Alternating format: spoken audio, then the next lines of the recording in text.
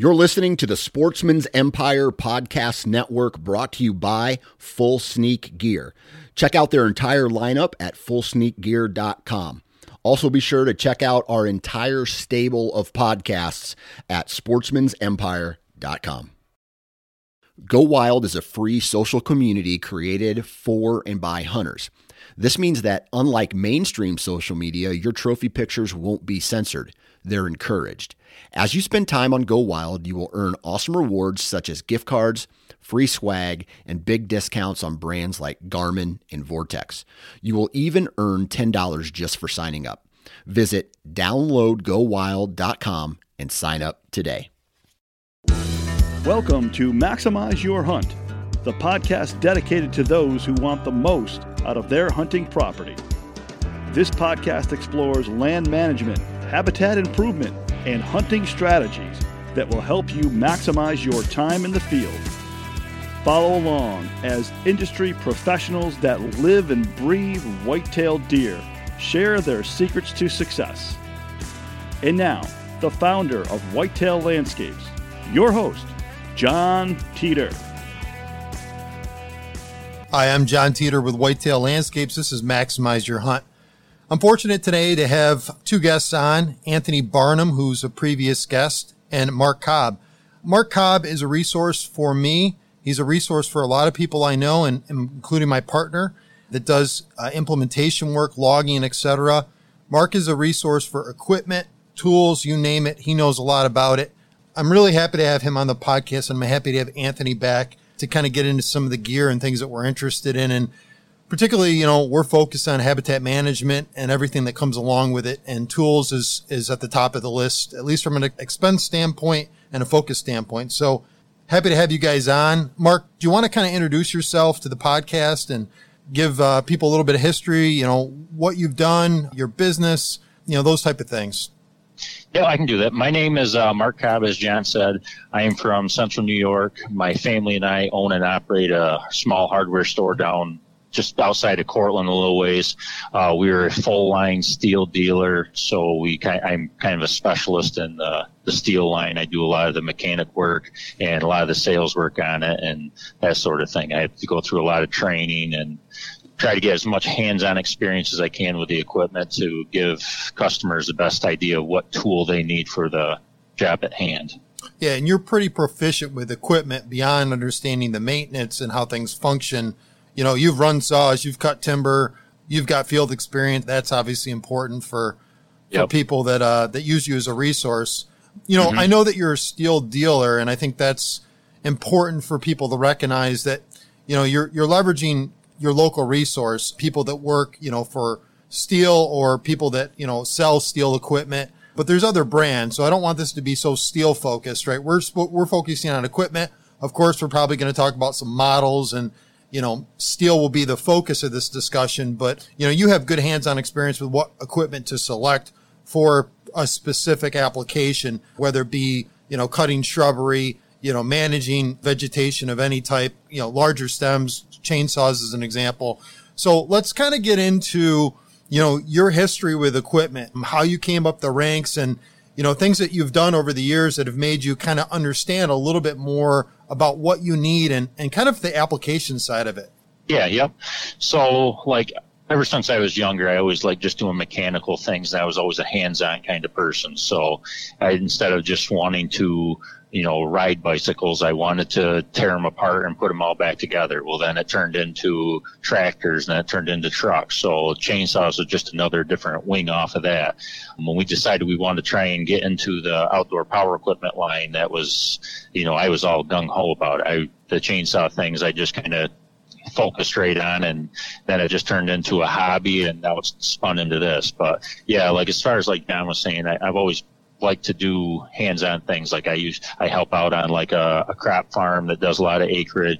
I have a couple of friends that do hay, or rerunning tractors, doing hands-on things and, doing disking and things like that, even for food plots and, in the smaller terms and everything. So sure. I've always just kind of been focused on that sort of thing as far as getting out and getting hands-on with that sort of stuff. So it's worked out that pretty good. And I connected you through Josh, who does implementation work for me with my business. And Josh is a resource of mine. And he said, you got to go down and talk to Mark. He knows a lot more about equipment. Now, years ago, Anthony and I, Anthony being the gear guy, he was like, all right, I'm doing work and this is the chainsaw I'm using. And I use Anthony as my resource. Anthony, we used to run 250s. I don't know if you still have yours. I got rid of mine a few years ago, but an MS 250, kind of I don't want to say like a lower end saw, but it's not a professional saw, and a great utility saw. I mean, we've beat the hell out of those saws over the years. I still have one, and I love that saw because just like you said, it's something that, for the price that you pay for that thing, you can literally do anything that you need to with it. Yeah, it might not be the most proficient at like cutting down trees, but you can do it with it. And for the price that you get out of it and the power and the quality and stuff, it's really, really, really hard to beat. My MS250 is still kicking. I've had it for years and beat the crap out of it. And, still doing its job, but it's not like my 261 that I have.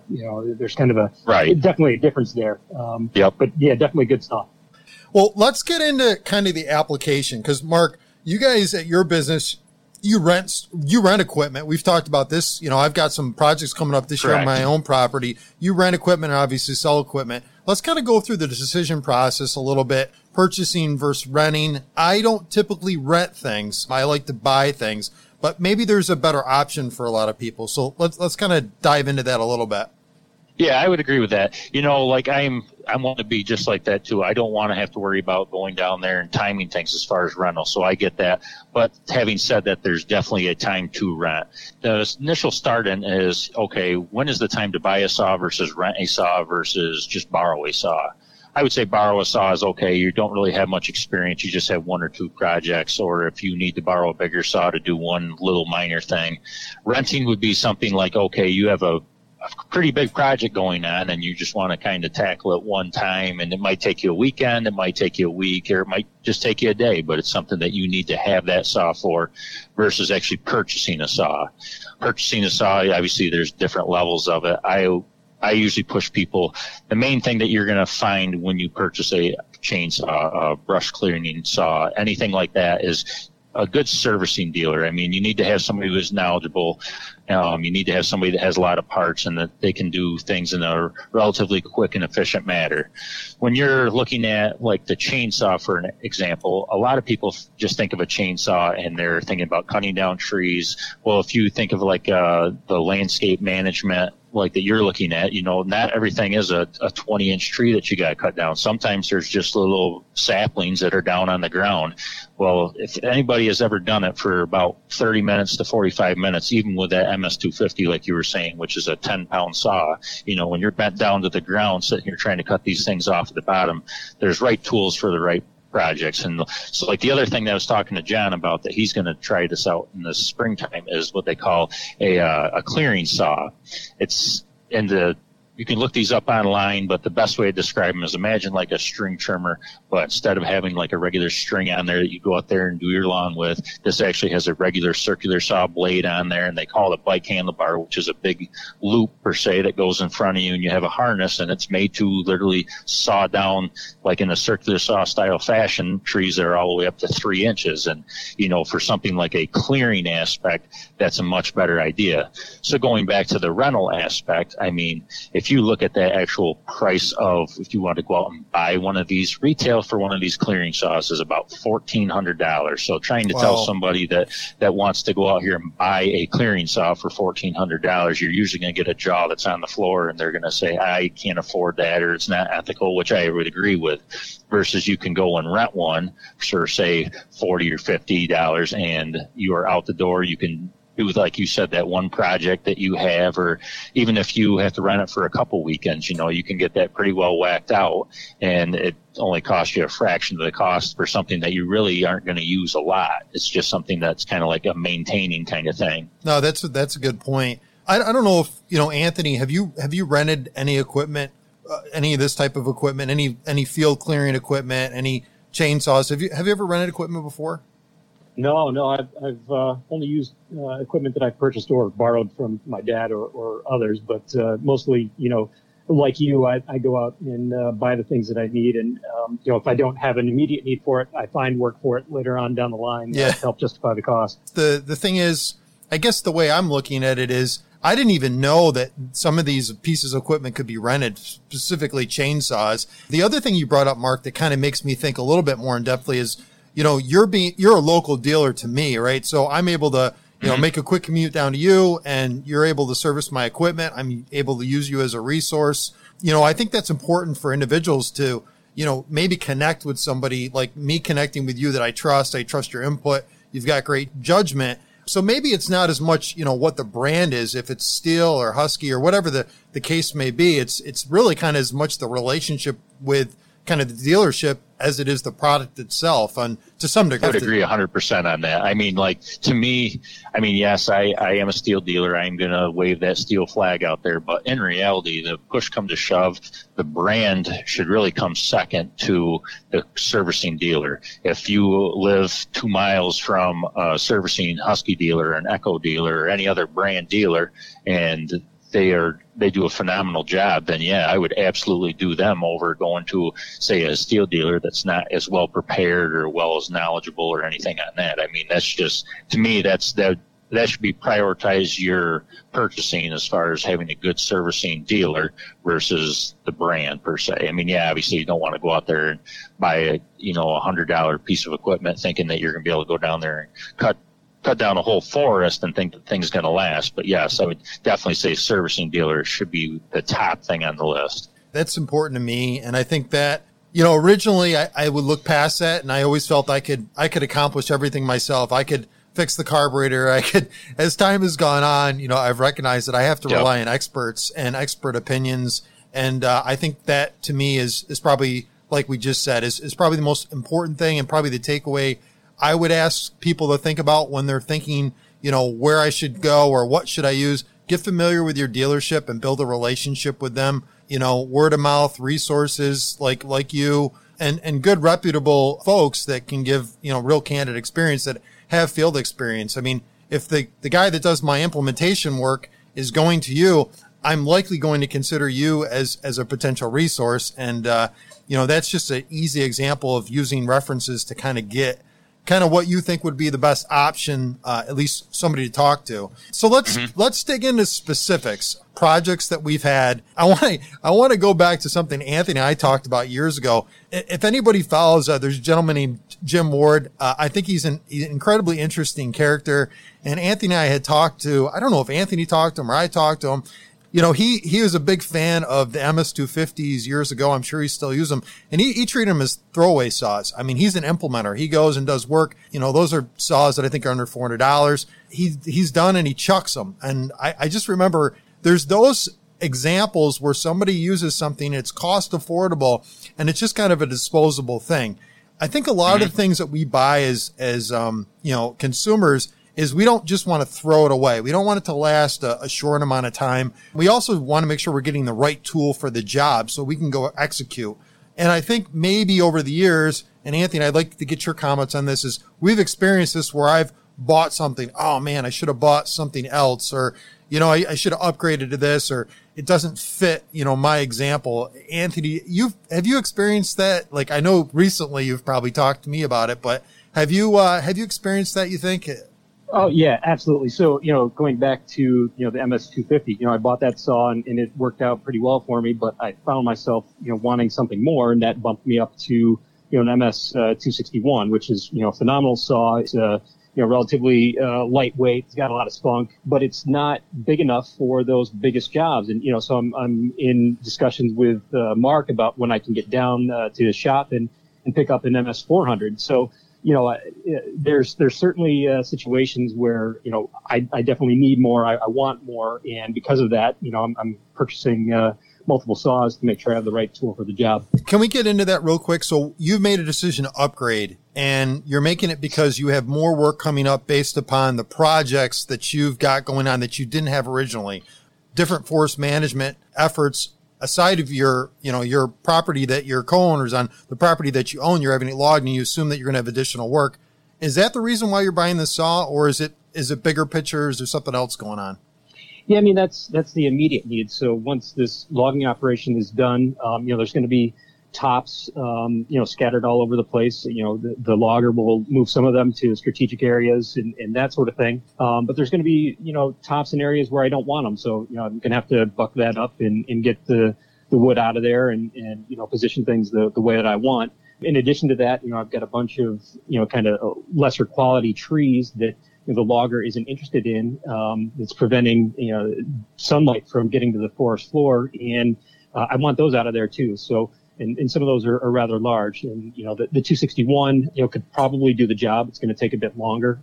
And, it's not as purpose built for those larger trees. And that's where the 400 comes to play. And, honestly, longer term, I do have that legacy property that we've talked about in a previous podcast that will also have another logging operation done at some point in time. And I think the 400 will pay off for me then as well. Okay. So there's a long-term vision with spending a little bit more money from the 261 upgrade. I think that makes a lot of sense. Mark, let's get into so Anthony kind of broke down like his kind of lineage here, and then obviously the job differences. And then obviously that kind of led him to, I need a new saw. I think I've made this mistake where I've purchased a saw and then, I need something else. I mean, you waste a lot of money doing that because you can never sell the saw for what you paid for it. And then in some cases, I'm going to keep the saw because I think that I'm losing too much money on a sale. So let's get into kind of the selection, talking a little bit about, the application side of it, maybe bucking up, larger timber. Maybe it's more of an efficiency thing. So for me, it's usually efficiency, but looking at the saw for the job. And then let's not just talk about cutting timber. We could talk about branching or working with limbs and then just framing out areas, for bedding or travel corridors, just maybe some lighter weight stuff that doesn't necessarily be gas driven. Maybe we could kind of explore that a little bit.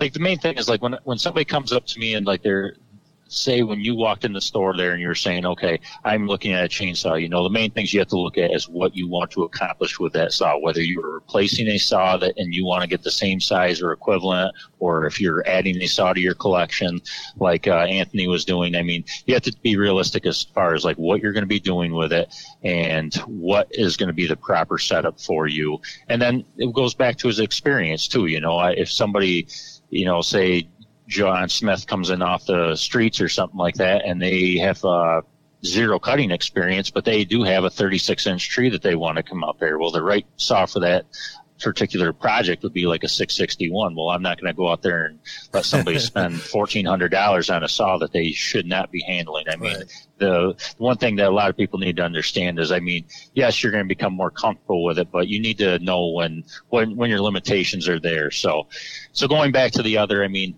like when I was talking to Anthony, I'll just try and use him for the example, and like I think even with you, because the 400 was not out yet and the 362 was out. When you're jumping around from saws, the things to take into consideration, like the 261, like you guys said, is a phenomenal saw. It has an excellent power to weight ratio, which I'm going to refer back to a bunch of times, which for some of you guys, they're kind of giving me the side eye right now. The power to weight ratio is literally that. It's how much power it's going to have for the weight of the saw. A professional saw, the real selling aspect on a professional saw, besides the build quality on it, is going to be the power to weight ratio. There's saws that are, they're polymer based that are going to be a little bit less expensive. Like you're looking at the 500 to 550 versus the same class saw. And when I say it's the same class, it's the exact same CCs, the same handlebars. Everything's all real similar in it. But the power to weight ratio on that pro saw, you're going to be looking at like maybe 12 pounds of a saw and say 4.8 horse versus you step down to what they call the farm and ranch line, which would be the polymer based ones where, you're at 4 horse or 4.2 horse and you've gained another 2 pounds. So, after running those things all day, that adds up quite a bit. So that's where I sell a lot more pro units after I've talked to people and I get them, I take the saw and I throw it in their hands and I'm like, okay, you got to think about this is what you're going to be throwing around all the time. So then going back to that same statement, like a 261 is going to be very limited as far as like you can go with a 16-inch bar up to a 20-inch bar, and then that is the end of the road for you. If you, like Anthony was saying, if I got some bigger wood or something like that, most trees around here, if you talk to any old-time farm boy, they're going to say you can cut down any tree around here with a 20-inch bar. Yeah. And it's true. I mean, if you set your mind to it, you can do it. It's just not very efficiently. Yeah. So, that's when it's time to upgrade to, like, say, a 400 or even a 362 or a 462. That's you're going to bump up in power, but you can also pull the longer bars. You can put the 25-inch bar on there. You have the ability to jump back down to a 20-inch. It's the same saw, but you just have a smaller tool on it per se.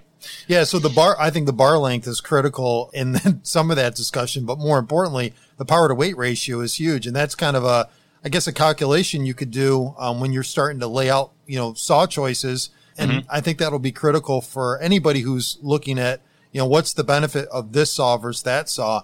And I can tell you personally, going from, what I run a 201, a 362, and a 460 now. And those are my three saws that I'm running constantly. And boy, the difference between all those and the application is actually different. The 362 being a lot lighter. I've got a smaller bar on it. It runs great. It does a lot of good, small bucking of small trees. I can delimit tree really quick, great for hinge cutting. But my 201 is even much better than that. Lightweight. I can go in there, cut shrubbery down, young saplings. Like, that's a very good piece of equipment. Josh, who does the implementation work, he was at a client's job a few weeks ago, and I think he's running a 462 cutting down shrubbery. And he's like, my back's killing me. I'm dying. Right. So I was like, why aren't you running like a cheap 170 or 180? Or now he's buying a 201, but it's one of those things where it's like, again, the weight of the actual machine, its handle weight, everything is just really critical in the application side of it. And I think, going from, like the 261 that Anthony said up to the 400 for his application is perfect, because he's going to be dealing with treetops from that timber harvest that are going to be sizable, and the efficiency he's going to have of trimming those up, being able to move them around, and just kind of, building, different. I think you're going to probably be doing a bunch of different resource options with that, Rabitat, or, you're building bedding for deer. Just, you're going to just using that tool to get those resources in the right location. It's an efficiency thing. So I think that's kind of important to lean off of. All right, let's talk a little bit about battery and gas saws, and then I think we want to talk about some of these other pieces of equipment that I think are critical. I know a lot of people are buying battery saws. I've been at clients that they have these great battery saws. They love them. There's low maintenance, and I was like, whoa, that's interesting. It's such a different thought, or how often you use it, and you don't have the same maintenance, or you have different maintenance. You don't have the carburetor, right? You're using a battery. It could be a good option for a lot of people. What are you typically seeing in that side of the house? So the first thing I'm going to say about battery and gas, and because I know there's going to be a lot of people that kind of phase this off and they're going to try and fast forward out of this whole part, but the main thing to realize when it comes to a battery saw is these things are not toys. I mean, right off the bat, anybody that knows anything about electrical motors, they have 100% torque right off the throttle. A gas-powered chainsaw, you have to have some momentum going, some RPM to really have any power per se. The one main thing that people should realize with a battery saw is these are still extremely dangerous. So where I usually tell people with the battery stuff is they've come a long, long ways. The biggest downfall to battery-operated stuff right now is just the initial cost getting in. Going back to steel, they had the AP line out, which is I will refer to a couple times. The AP, A actually stands for battery in German, and P is for professional. And then they have an AK line, which is their homeowner line. A homeowner saw you can get with a MSA 120 is the one that I usually use for an example. It's $300. It's got a 12-inch bar on there, and it's 8.2 pounds with a battery. Runtime, you're going to be looking approximately about 40 minutes. Now, 40 minutes, everybody's like, well, I'm out in the woods for 2-3 hours. Well, if you think about the actual time that trigger is pulled, it's probably not that full 2 hours. More than likely, it's maybe half an hour, 40 minutes or so. You got to take that into consideration. That even goes with like the string trimmers. But as far as the battery chainsaws go, they have really come a long ways. When you jump up to the AP line, that's when they really, really jump up in performance. But unfortunately, they really jump up with cost. That $300 MSA 120 unit that comes with the battery, the charger, and the unit now jumps up to $750 for, like, say, an MSA 220, which is equivalent to basically like just shy of like what a 250 is. Now, having used them, they are an extremely, extremely impressive unit. I actually upgraded, well, I didn't know it was an upgrade at the time, but I sold my gas-powered combi unit, which is the half-shaft string trimmer units there with different attachments on. I had enough people asking about the battery version of that, and I'm sitting, and I've talked to John about this before, and I think Anthony even knows. I am awful about being confident with selling a product or pushing a product that I don't have any clue on how they actually use or how they like the actual field work is. Like I like the 400s. I want to know exactly how they run, the characteristics of them before I can say, okay, yeah, that's the saw you want to go to. So going to the battery stuff there, I had to sell my faithful gas job KM 130s, and I hated doing it. And now I have a battery powered one, and I love it. It's absolutely mind-blowing. I mean, yes, it was very expensive to get into, but, I take the battery and I go and put it inside. Like right now, it's hanging up in my uninsulated garage where it's probably 30 degrees out right now, and I carry the batteries inside for the winter. And other than that, I mean, you never have to worry about, oh, did I treat this gas before I put it in the unit? Yeah. Or did I properly store that? Or, oh, is my carburetor acting up? Oh, I got a cracked fuel line. I mean,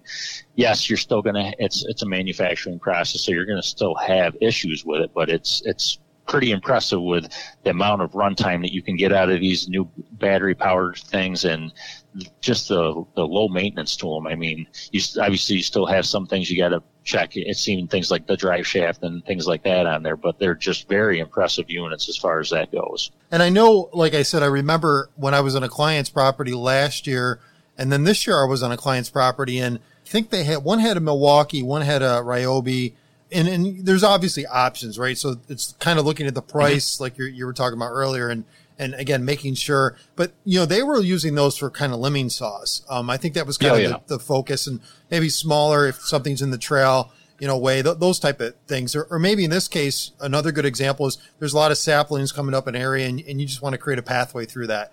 Probably a good application for something small and lightweight. I know they make a T-handle saw, and I want to talk about really quick this point.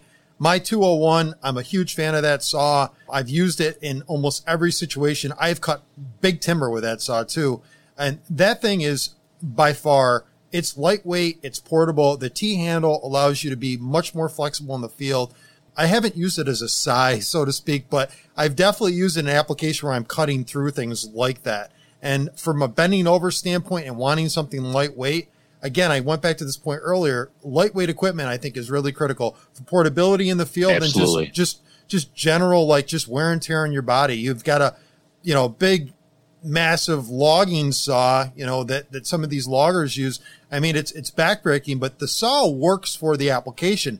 They don't have to do a whole lot of work to cut through that tree. If you watch a logger work, and I've watched Josh do a lot of work, he's cut through the trees and he doesn't put a lot of pressure on the saw. The saw does the job. So I think talking maybe a little bit about that point would be, important, just to recognize that if a saw is struggling to get through, a piece of wood, sometimes it's a bunch of different things, but a lot of times it's just generally the power of the saw, the ability of the saw to kind of work through that piece of wood and the efficiency it works through as it goes through. And obviously that comes to, important topic of sharp chains and things of that nature. So Mark, do you want to kind of get into, thinking about, the purpose of the saws, and then, from an application side, what do you select, this chain versus that chain, or bar length is important depending on the size of the tree that you're going through. So could you break that down for me?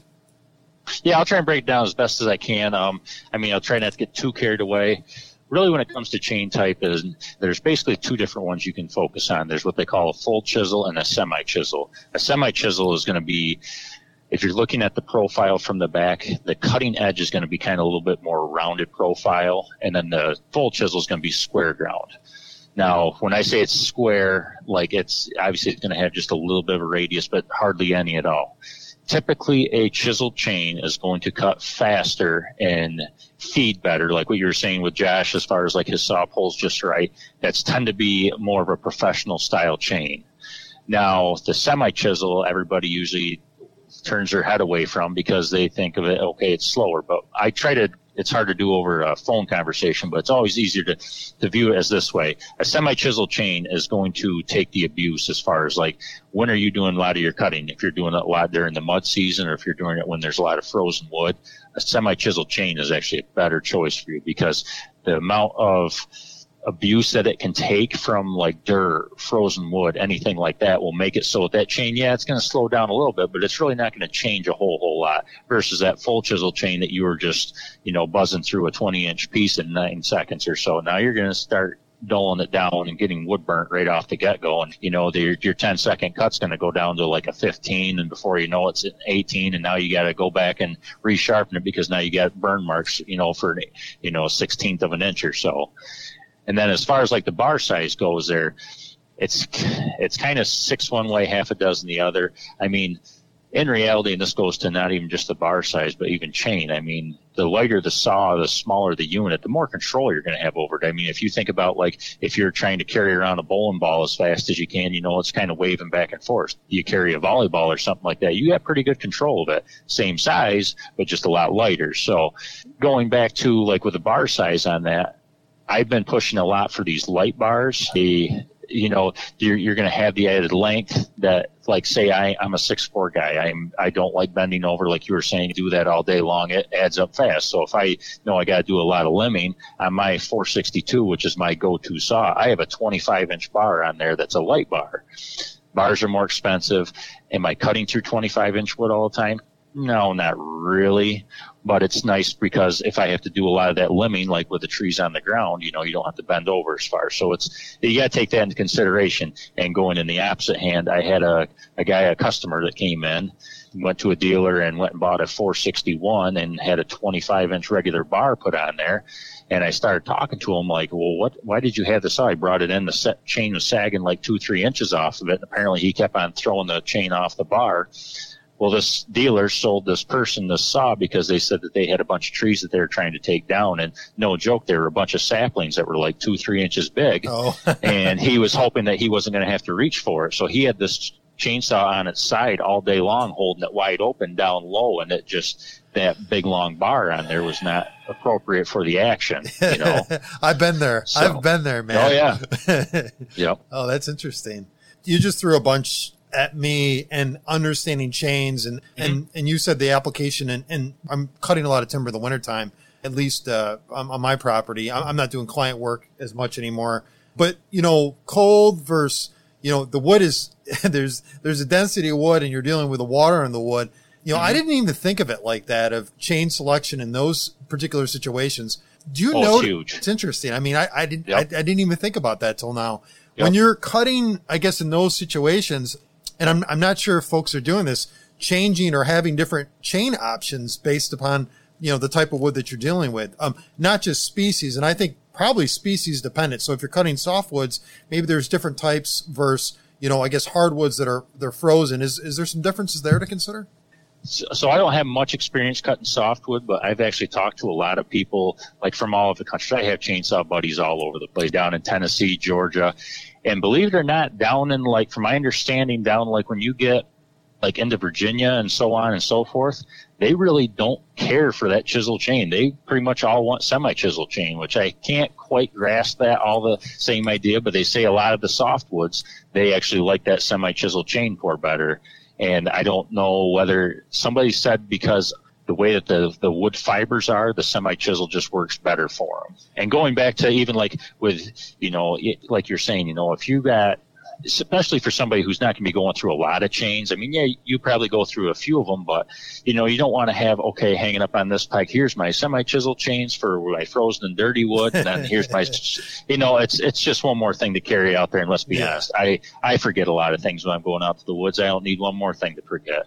So what you can do, and this, I don't know if I've ever even told you this, John, but like even, like if you know that you had a real cold spell like we just had here, and you have a bunch of frozen wood that you have to cut, even like if you're looking at the top of the cutter, if they call that your top plate angle, if you cut that back so it's not nearly steep, like I'm talking maybe 5 degrees off of where you were, so you take it from like a 30 to like a 25 degree angle, 35, so where it's a little bit flatter, that even will make it so it lasts a lot longer in that same frozen wood. Well, let me just dig into one little thing. You talked about the fiber or the output of the saw.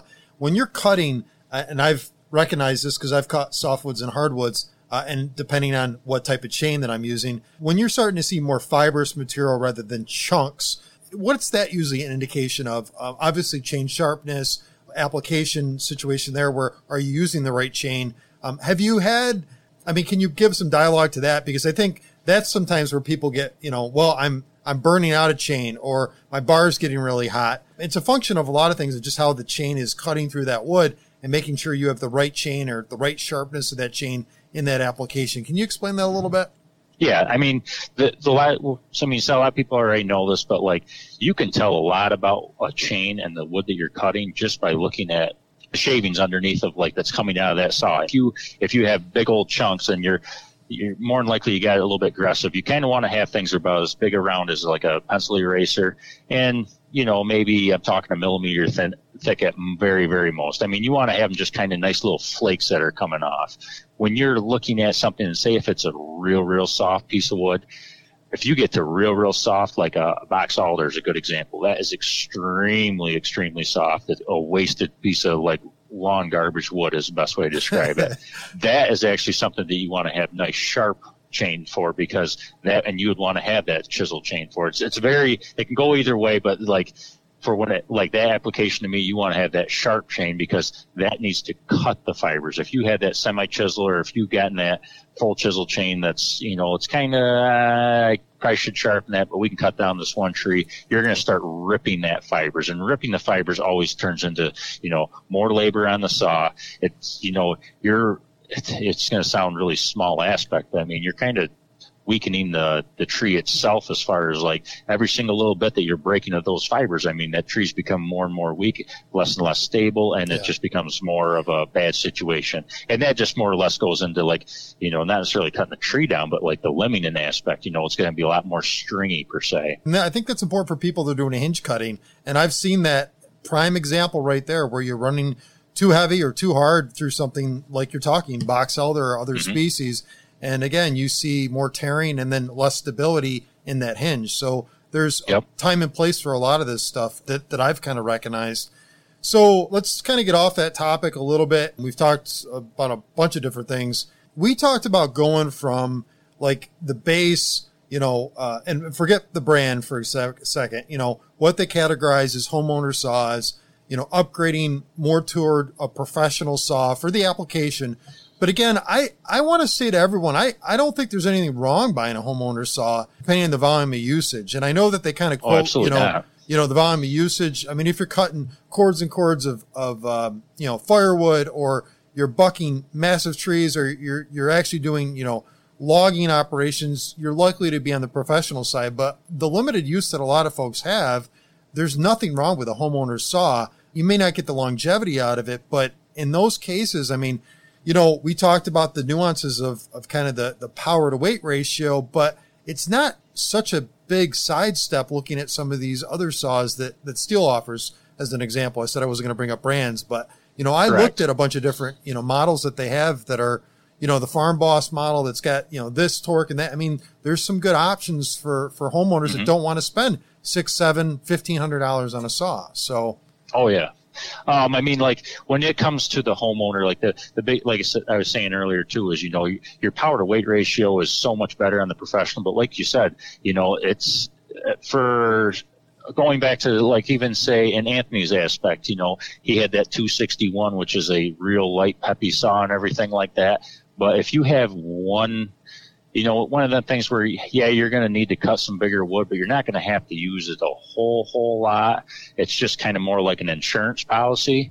That's probably the best way to describe it. If it's like an insurance policy, or if it's something that, you're going to do an okay amount, but it's not something you're going to be running, every day of the week, or even, 3 days out of the week. If it's something you're going to be pulling out maybe once a month and you don't really need to have that top of the line model, then that like the farm and ranch, I'm like you said, I'm going back to the Steel terms just because those are what's in my hand right now. But like the 271 and the 291, those are great saws. They do pretty much anything you need them to do. When Anthony was looking for a bigger saw that could run a little bit longer bar, they have a 311 and a 391. Yeah, the 362 does it better, and it's the better power to weight ratio, but that 311 and 391, you can put a 25-inch bar on there, and that will do the cutting that you need it to do. It's so you gotta, like you were saying, you kind of gotta weigh the options as far as like, okay, am I really going to be using this tool a lot, or is it something that's going to be sitting on my shelf for all year long, and I'm going to use it for 2-3 days out of the year? It's kind of hard to justify $1,000 purchase or even a $600 purchase of something that you're not going to be using a lot.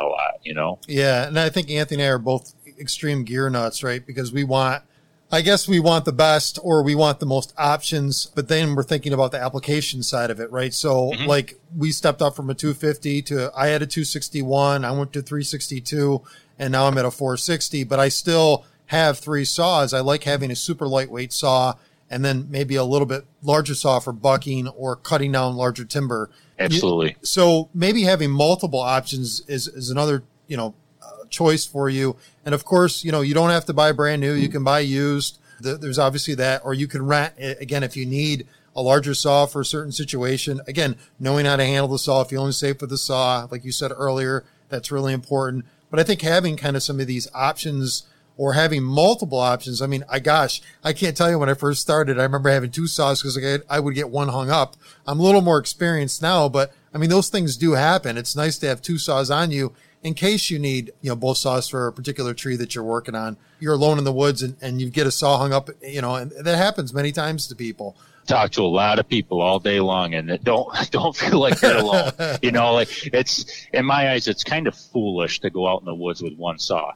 Yeah, if you're going out to go cut down a Christmas tree, or you got to go do 1 or 2 little trees, yeah, you can probably get away with one. But if you got to spend anything more than half an hour in the woods, it's a pretty good insurance policy to have 2 different saws. And like you said, and even if you're very confident with that one saw, and it's that 1 second or that one screw up, all of a sudden, oh, now I pinched that. So to me, I push a lot of people towards this. I make a lot of enemies of wives and things like that, because I end up telling people that, yeah, you're going to want to get another saw too. So they just got done talking them in there. By the way, we sell flowers too, for you get in trouble on that. Yeah, exactly. All right. So another good concept of having multiple units. And I really want to go back real quick. You talked about a clearing saw, brush cutting saw, those options earlier. And I wanted to talk about on the maintenance side of things, because I think I've maybe introduced this in other podcasts, but the reality of it is you're going to get into a situation where you're going to be dealing with a lot of stems per acre, depending on the species. Well, whether it's aspen or maple or whatever the case may be. And it's in that, 1-inch, 2-inch, maybe 3-inch range. And you've got a lot to deal with. That's not the application for hack and squirt. Some people think it is. It is absolutely not. Hack and squirt or frilling is like one of the last options that I use. And you hear a lot about that right now. Hack and squirt. I'd rather just cut down this tree and apply, herbicide right to the stump. I prefer not doing hack and squirt. But when you're dealing with the smaller saplings, what would you think would be the best option for somebody? And I know sometimes it's species, because certain species are more dense. You're dealing with heavier wood, and it's hard to kind of get through that. But if we're in that 1 to 2 inch range, what do you think would be the best option for folks? It's going to be very hard, like you said. If you have a dealer that would rent you a clearing saw, that, in my eyes, especially if you have to do anything over like a quarter of an acre or half an acre, that stuff. I mean, if you're doing that sort of thing for a quarter or half of an acre, even with, say, your 201 or something like that, by the end of doing that quarter or half of an acre, you're going to know it. I mean, if you have to do something smaller, yeah, chainsaw is fine. But if you have to do anything like an acre of it, or if you have a 100-acre parcel that you have to go through and just do this in little pieces, try and find somebody that has the clearing saw. You can, and I'm going to say this very, very loosely, when it comes to cutting down like trees, and not to get too carried away, but when it comes to cutting down trees, whether you're chainsaw, clearing saw, or anything like that, the faster you can do that, and I'm saying this in a controlled manner, the safer it's going to be. So going back to that same sentence right there, there's 2 different lines really per se when it comes to like even the brush clearing saws. Like you have dedicated brush clearing saws, which are 40 cc's of mean machine, that with a circular saw blade on there. But you can also, like a lot of people, I sell a bunch of them, that same combi system trimmer that I have now, you can get a very similar blade for that. it's a little bit smaller, and obviously it's going to be smaller CC wise, so you're lacking like maybe a horse. You can still get a brush clearing saw and like a setup for one of those. You're still going to be looking probably $600-700 to get into it. But if you already have that and you're using that for your clearing your yard, you know, and doing string trimming, then yeah, you know, it's a little bit easier to justify that $100 to say $100 investment between the mounting kits and everything like that to go do that aspect. So if you have kind of the intermediate where, yeah, you don't have 100 acres that you got to do, but you got a little bit more than like that acre or two, you could very well just go get one of those, say an FS 131, which is the bike handlebar brush cleaner or trimmer that I was telling you about, and you can go do your regular trimming at your house, and you can use it for other things. Like, for example, with mine, I have what they call a brush knife, which is great for like goldenrod, even like burdock, anything like that that's kind of even halfway woody stuff that's still relatively small. It basically blows right through that. And so I basically bounce mine in between those two. And then if I get in between where I got cut down, like, you know, them inch saplings or 2-inch saplings or something, yeah, I'll take that brush clearing saw and I'll go out there and I'll use that for a day, you know.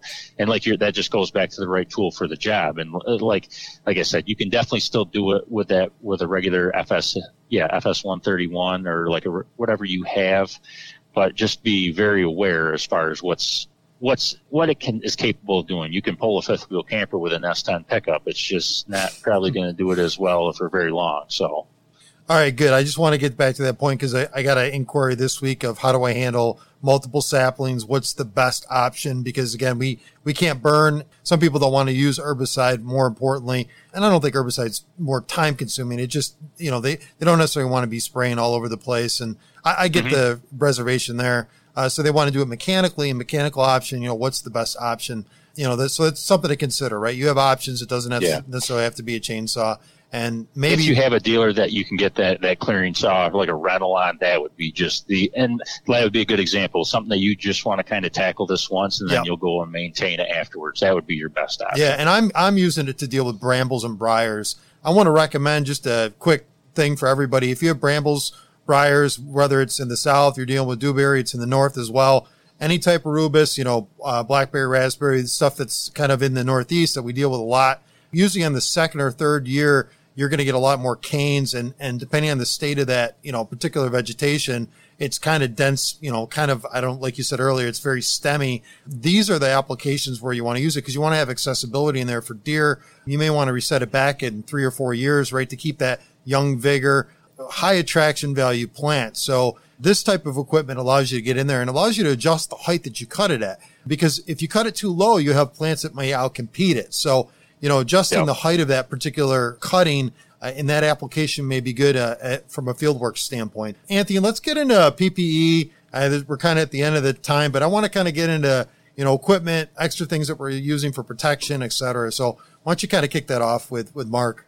Yeah, so we've talked a lot about the, you know, right tool or tools for the job and, you know, considerations in that regard. But you know, Mark, I think you would recommend, you know, anybody who's going out into the field, whether with a chainsaw or one of these, you know, clearing saws, that they have a certain amount of protection equipment, right? Can you dive into that and get into what you would recommend? Yeah, I mean, I think this, no matter across the board, even if you're going out there and picking up branches and stuff like that, PPE is probably one of the least money spent on item at like a regular OPE dealer, but it's definitely something that should be looked at all the time. You're going to hear, I have real good friends that are loggers, and you know, they've spent hours and hours and hours out in the woods, and like accidents happen. I mean, I have a real good friend a few years ago.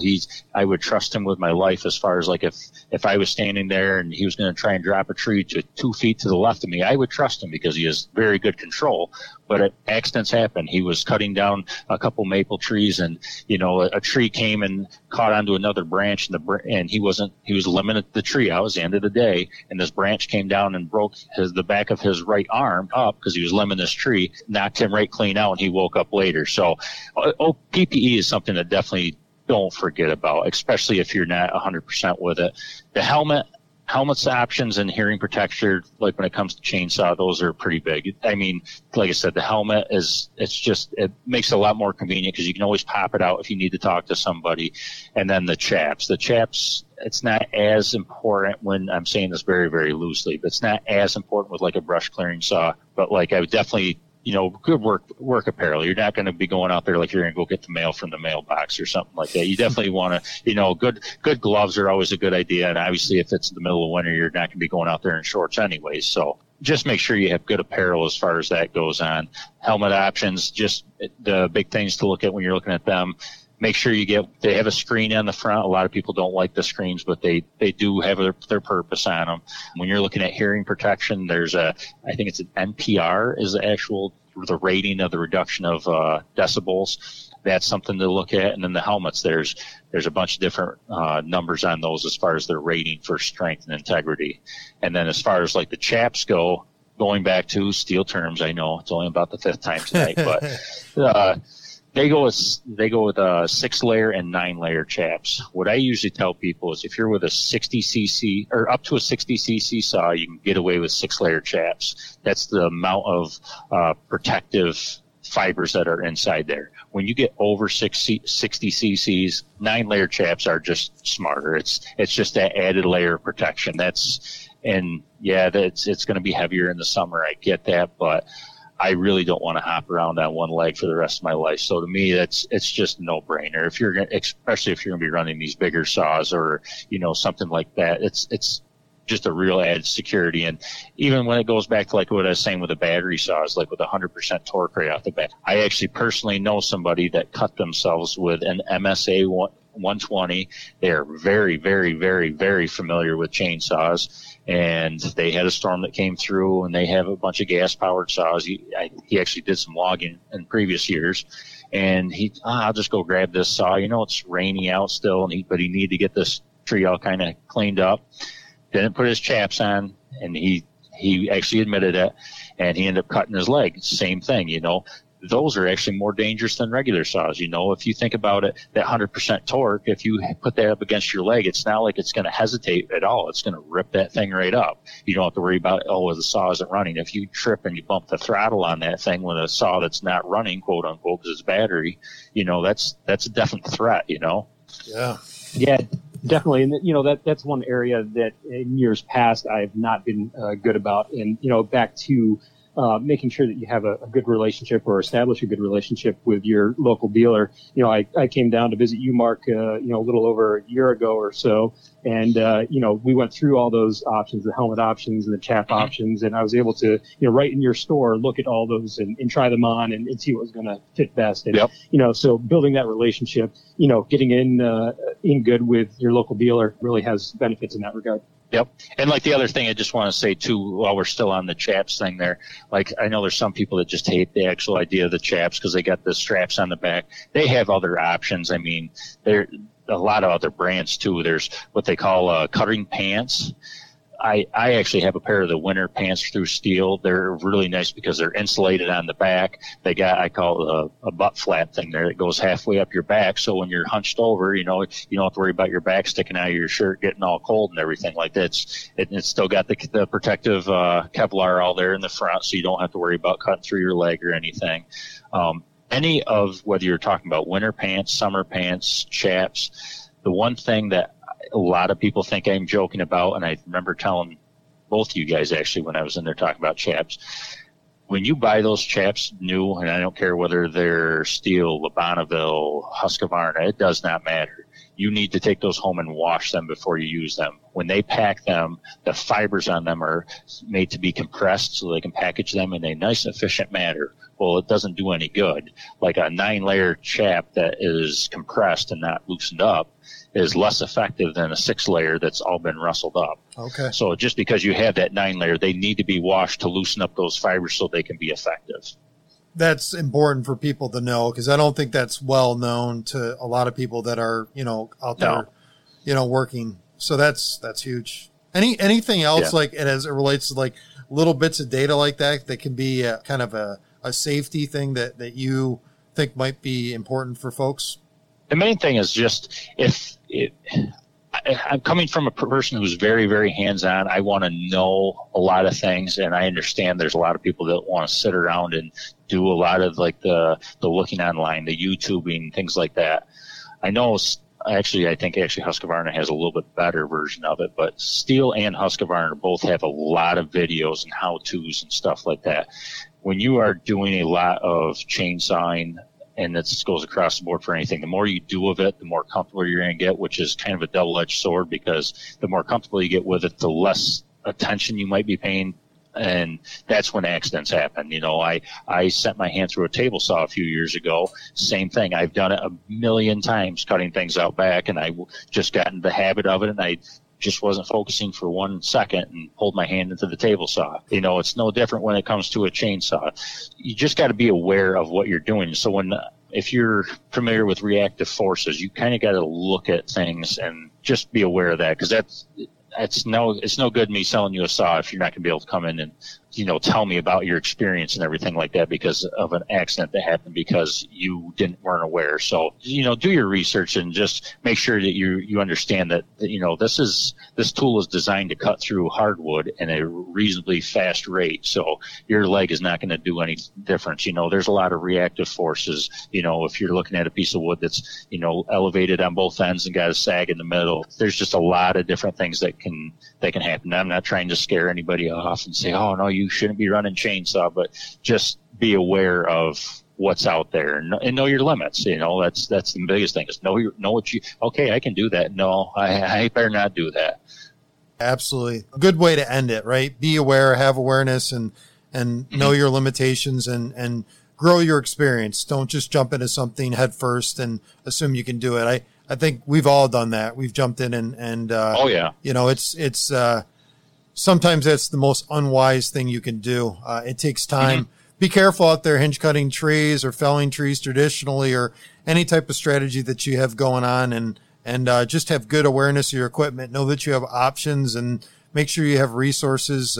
Mark, I want to thank you being on here, and Anthony, thanks for taking the time and asking the questions. I think there's probably a lot more we could talk about on this topic. We kind of hit the high points, and hopefully have another conversation on maybe more specifics. But I thought this was really good. I've learned quite a bit here listening to you, Mark. And although I've listened to you talk before, I learned a few things here. So appreciate you having on. And where's your shop located exactly? So my shop is it's Cincinnati's Home Center. Like I said, it's kind of halfway between Cortland and Norwich.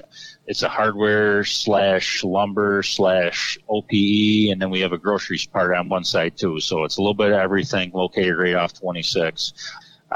We kind of been a little bit shorthand, so I'm in and out of the shop quite a bit, but absolutely don't hesitate to ask, questions. You can call, you can ask for me that way, and I'll try and get back to you as fast as I can. 607-863-4175.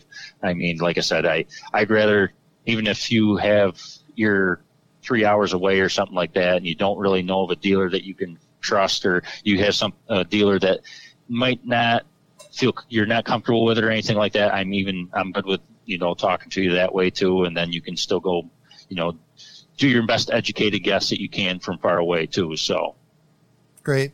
Anthony, anything else from you on your end? No, I just want to echo what you said, John. Picked up some good tidbits of information. Thanks, Mark. Appreciate your time. No problem. All right, guys, thanks for taking the time today. I appreciate it. Hopefully I'll get together soon, and have a good habitat season this winter. Appreciate it. Talk to you guys. See ya. Bye. Maximize Your Hunt is a production of Whitetail Landscapes. For more information on how John Teeter and his team of experts can help you maximize your hunt, check out whitetaillandscapes.com.